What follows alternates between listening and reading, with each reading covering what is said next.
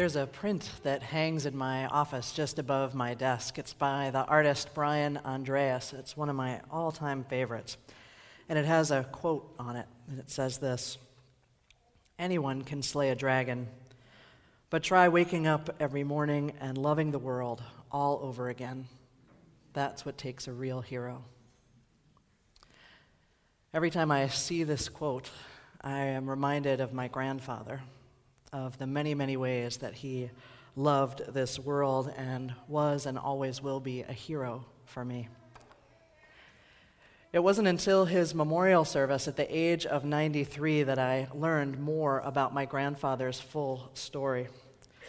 It was only then that I heard about his experience as a soldier in World War II.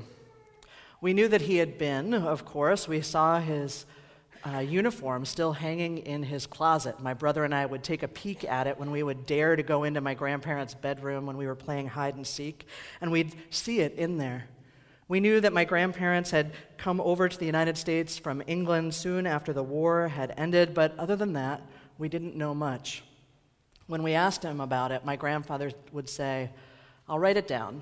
I don't want to talk about it." So it was that after his death, we each received a copy of his autobiography, carefully typed up with newspaper clippings and translations and maps in it, so that someday, I think, we might find our way back through his memories and maybe even through his footsteps to the places and the moments that formed him. Through reading this autobiography and listening to stories, I learned that my grandfather had served as an officer in the British Army during World War II, and that during his first months in battle, he had been captured and shipped to Germany as a prisoner of war. In his writings, he said that his morning meal there in the prisoner of war camp consisted of a cup of brownish coffee water and a piece of bread with margarine. The evening meal came around 4 o'clock, and it was a piece of sausage or a piece of cheese.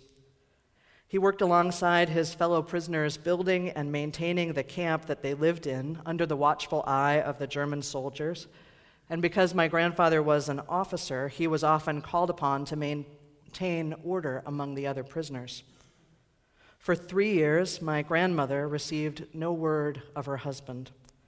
And for 3 years, my grandfather was held in a faraway, unknown place, shrinking slowly into a shell of his former self.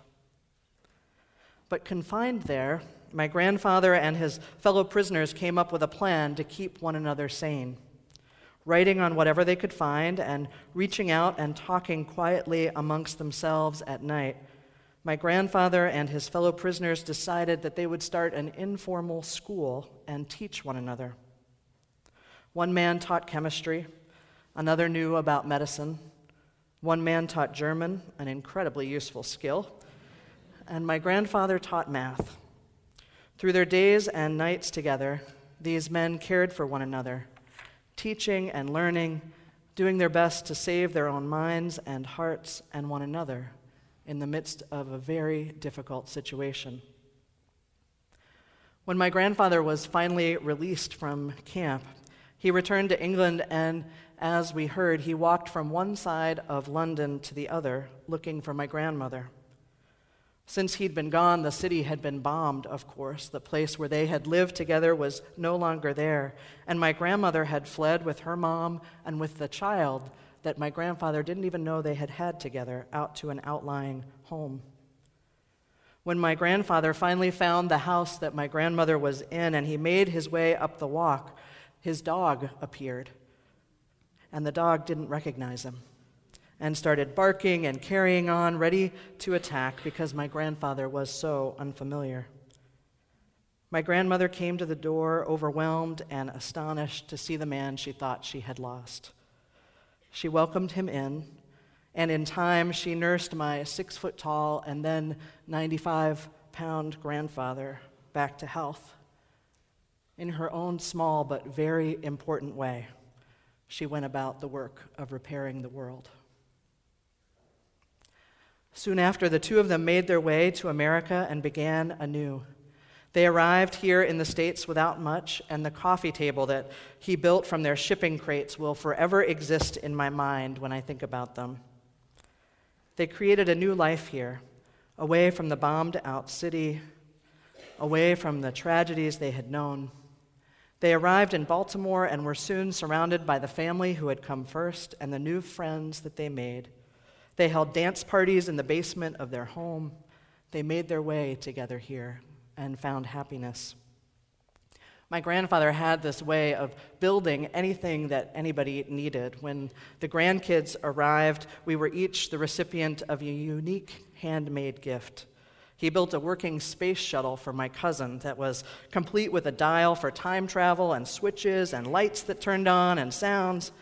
My brother got a homemade ramp for his Matchbox cars, and I got a dollhouse with tiny furniture that he made, each little piece, and with a working light switch in every room.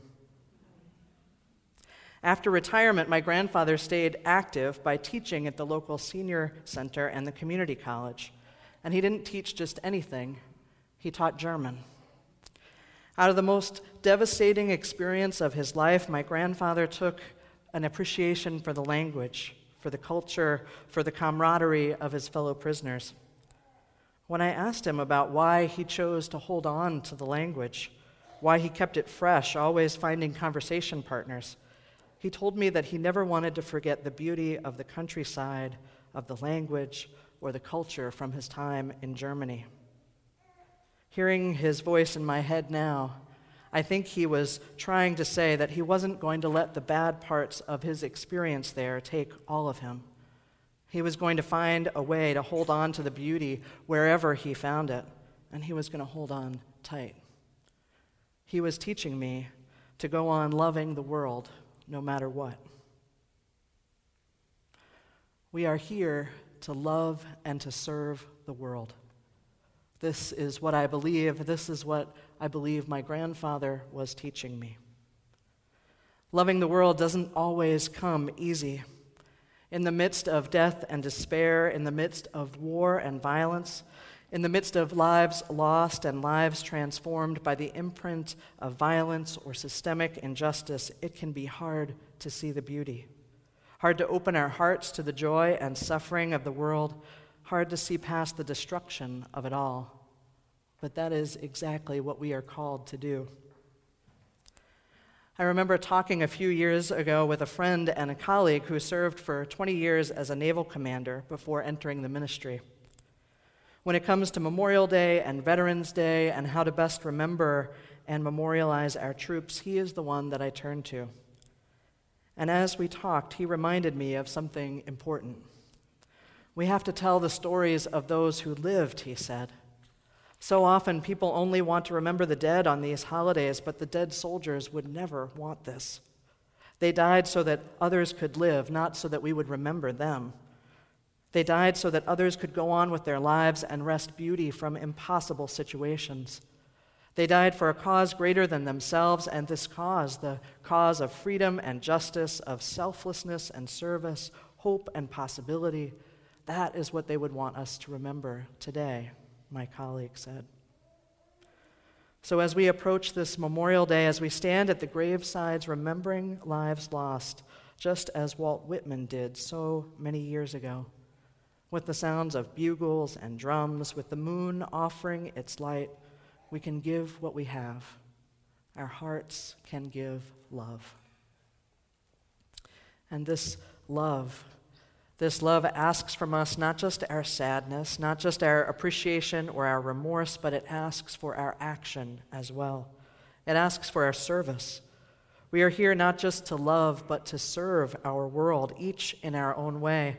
And if our hearts are open, that call to service sounds loud and clear. It was the first time in my life that I decided to assume responsibility for something greater than myself. That's what the author wrote. As a young man coming of age in America, blessed with the best in education and opportunity, this was the first time that words like this had crossed his lips.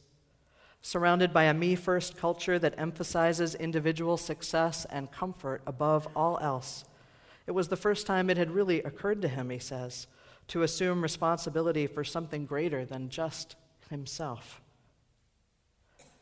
It's a point that we hope that all children will reach, isn't it? A pinnacle that many of us are aspiring to still, to care about more than just our own individual lives, to reach out past our own needs and wants to heal this beautiful, broken world. And it's not just something we hope for. It's a very real step in our development. The psychologists of the world would all agree on this point, that it's a step in our development, a critical evolution in the move towards self-actualization, to look and act outside of just ourselves, and sometimes to act even outside of our own best interest. You may have heard the psychologist Abraham Maslow putting it this way: first, we focus on meeting our own individual needs for safety and security, but then as we grow and mature, as our needs for safety and security are met, we turn outward, discovering a sense of purpose and devoting ourselves to a cause greater than just ourselves.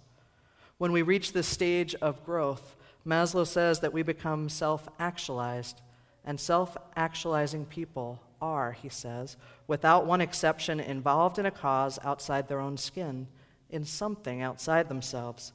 They are devoted, working at something which is very precious to them, some calling or vocation in the old sense, the priestly sense.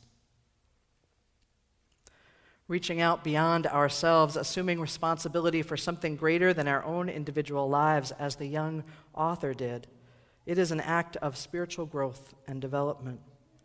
No spiritual life can be complete without a larger sense of responsibility, without commitment paired with action to making this world a better place.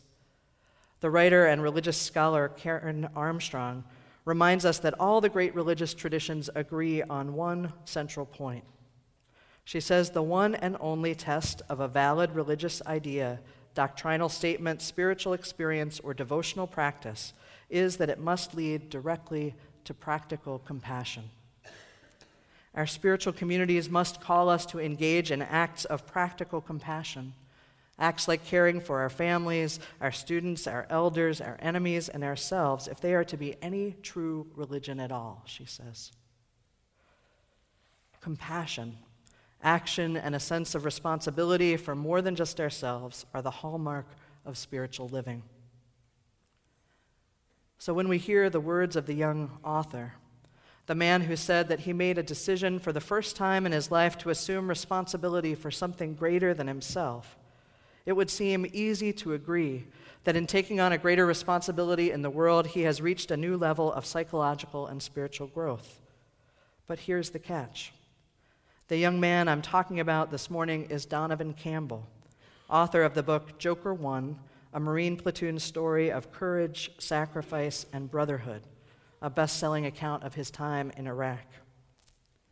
You see, Donovan Campbell was a junior at Princeton University when he decided to set aside a life in the private sphere and apply to Marine Corps officer candidate school. His decision, as he says, to assume responsibility for something greater than myself, something that would force me to give back, to serve others, translated for him into a platoon command position on the streets of Ramadi, where he served and fought and led his troops through one of the most lengthy and difficult and casualty-producing battles of the Iraq War. Through his writing, Donovan shares his experiences, and they are full of the violence and brutality that war entails. He spares nothing. And I bring him up today because his words and that one simple phrase brought me up short when I read it. I decided to assume responsibility for something greater than myself, something that would force me to give back, to serve others. As a congregation that so often stands for peace, it can be difficult to understand the call to military service that so many feel and follow. But Donovan's clear words helped me to understand more. Those simple words woke me up, and they deepened my understanding and respect. Put simply, he joined the Marines because he wanted to assume responsibility for something greater than himself, to give back, to serve others. And this is a call that I think most of us can not only understand, but even aspire to in our own lives. As we live and grow, we understand more and more the call to be of service and the call to be of use. the call to be of help in transforming the suffering of this world, to restore beauty and possibility and freedom, this call to take up responsibility for something greater than just ourselves. And I know that we will do this each in our own way. For some of us, it is about joining in military service. For others, it is about being in the streets in protest. For each of us, we will find our own way to hear the call to love and serve our world. Our expressions of authentic service are likely just as varied as we are as human beings. What is important is not so much exactly how we are called to serve, but that we are called to serve and that we answer when the calling comes. The minister emeritus at the church I served previous to this one had a great phrase. He would say, "You know, many are called, but most are frozen." Many are called, but most are frozen. How will it be for us? Will we hear the call, and then will we act, or will we freeze? If we are committed to living a spiritual life, there is only one answer here. We will move. We will step forward with courage. We will discover the greater purpose that exists beyond our individual lives, serving a common cause that is greater than our individual wants and needs.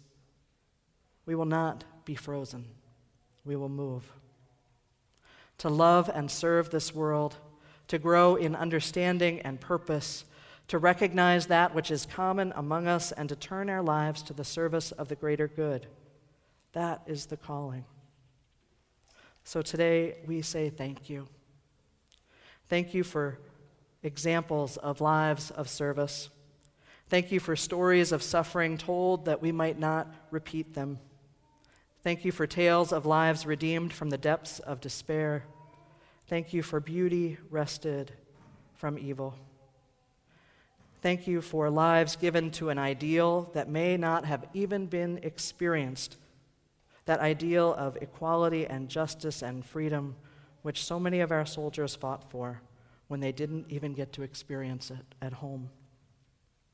Thank you to each and every person who answers the call to serve us with courage, offering themselves up to the greater good. And on this day and this weekend, when it would be so easy to only see the destruction of war, may we wrest beauty from it all. With the night falling, let us say thank you. With our mouths full of food, looking up at the sky, let us say thank you. With us standing by the water, looking out in different directions, back from a series of hospitals, back from a mugging after funerals, let us say thank you. After the news of the dead, whether or not we knew them, let us say thank you. Over telephones, in doorways, in the backs of cars, and in elevators, remembering the wars and the police at the back door, let us go on saying thank you. Let us say thank you and wave, dark though it is. May it be so, and amen.